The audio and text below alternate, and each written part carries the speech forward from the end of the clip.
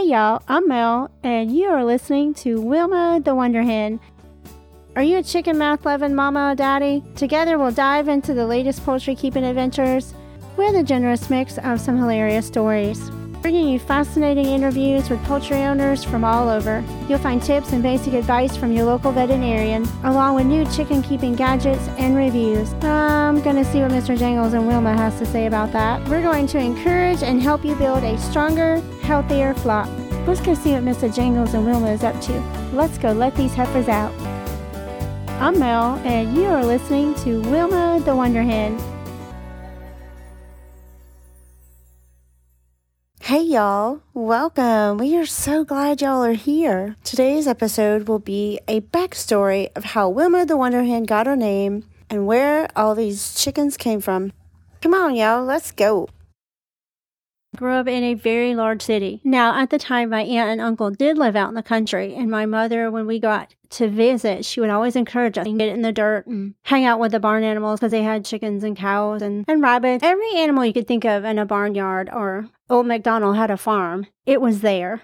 My Aunt Barbara had this gigantic Rhode Island red rooster. His name was Red. Red's favorite activity was to chase us kids all over the property. We would come back screaming from the backfield and crying, and my mom and my Aunt Barbara would just laugh, which it was not funny, okay? If you've ever been chased by a rooster, and sometimes it can lead to trauma, and a lot of people that I have spoken to, that is exactly what has happened to them. When they were younger, they were chased and flogged by a rooster. After that experience, I had no interest in chickens, and especially no interest in a rooster. After the incident with my Aunt Barbara's rooster, I never looked at another chicken again. Around 17 years ago, I picked up my stuff, my kid, and we left the great state of Florida and we headed to Tennessee. And now we live on 7 beautiful acres in the holler in the middle of the Cherokee National Forest. And I couldn't be any happier. You live in the country, it's not very hard to make friends. People are very friendly here. I ended up meeting a very fabulous lady through church. Her name was Margaret, and Margaret happened to be a crazy certified chicken lady. I thought, how in the world can you be so happy with those crazy chickens? I mean, they're wild, they're dirty, they're nasty. Who wants backyard chicken? Ew, no thank you. I know. Total ridiculousness. Ha! Now every Sunday, Miss Margaret has a big old dinner. Well, I wasn't getting out of this Sunday dinner, so off we went to Miss Margaret. When I pulled up into her driveway, the first thing I heard was roosters crowing, and my heart went to pounding. Now this may seem silly to some, but if you've ever been attacked by a rooster, those things never leave your mind. That memory is forever burned in there, and some of us still have the scars. Well, I'm no crybaby, so I got out. Plus, Miss Margaret makes one of the best apple cobblers, and that is where it all started. Oh my goodness. Well, Miss Margaret decided she wanted to thin down this year's flock, and she had gifted me 4 laying hens. I took those 4 laying hens, and off to the house we went. I was so excited. I have no idea why. Why? I didn't want chickens, but just something inside me said, take these chickens home.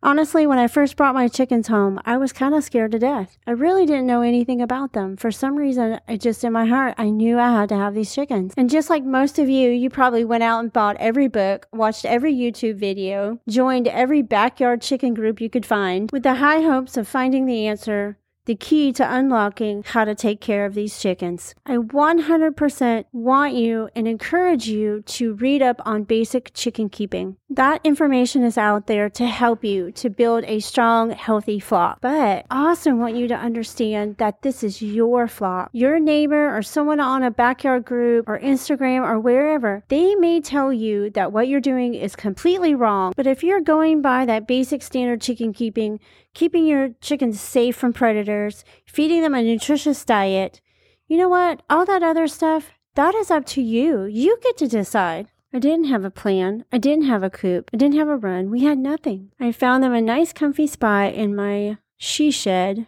turned chicken coop. Within 2 days, we had a fabulous, well-built, safe chicken coop and run. I was so proud of that dang coop. I painted it bright yellow and you can see it from the road. What's even more amazing is that yellow coop is still standing. It's part of a chicken village now, in addition to 4 other coops and a maternity ward. Oh my goodness, what has happened? One of my biggest tips for new chicken owners is whatever size coop you think you're going to need, you need to multiply that by 4 because chicken math is real. It's a real sorcery. So those 4 laying hens turned into 4 more laying hens, and into chick, and some more chick. So when someone tells you that chicken math is just a made-up thing, you look them square in the eye, and you tell them that they are a dirty liar. Liar, liar, are on fire. Well, I don't suggest you doing that. My flock has evolved over the years. I've added in chicks like Coco, Mr. Jangles, Wilma, and Weebles.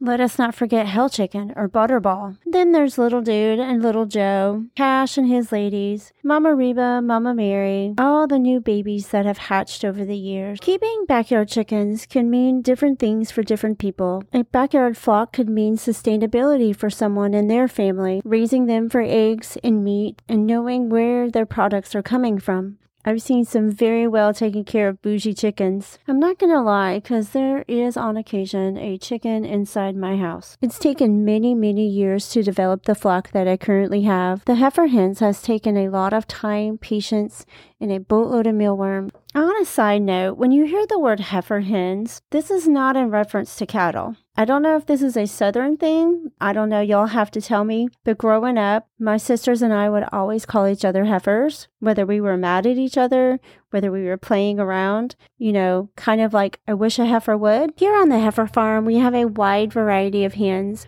But I had always wanted a lavender. I had spent many years with our local hatchery, and every year I'd put my name in for the lavenders, and it never got drawn until 2017. So I snatched up those hatching eggs, and off to the house we went. Coco, which is my resident mama hen, she stays broody pretty much 24 hours a day, 7 days a week, 365 days a year. And 21 days later, we had Chick. Out hatched Weebles, Wilma, and a few of her sisters, and a few roosters that went to other homes. Wilma was a tad puny when she first hatched, and there was no way I was going to let this chick die. I wrapped that chick up, and inside we went. Wilma turned out to be one heck of a fighter. It didn't take long, and she was back outside. Wilma earned the name Wilma the Wonder Hen. You go, Wilma. And in 2019, a joke was brought up about making an Instagram for my chicken. You can now find Wilma's beautiful face all over social media. We started this podcast with Wilma's permission, of course, with a goal in mind. We want to hear your stories. We want to know how your flock has made an impact on your family. I would really appreciate y'all's help if you would go over to Wilma the Wonder Hen's Instagram page,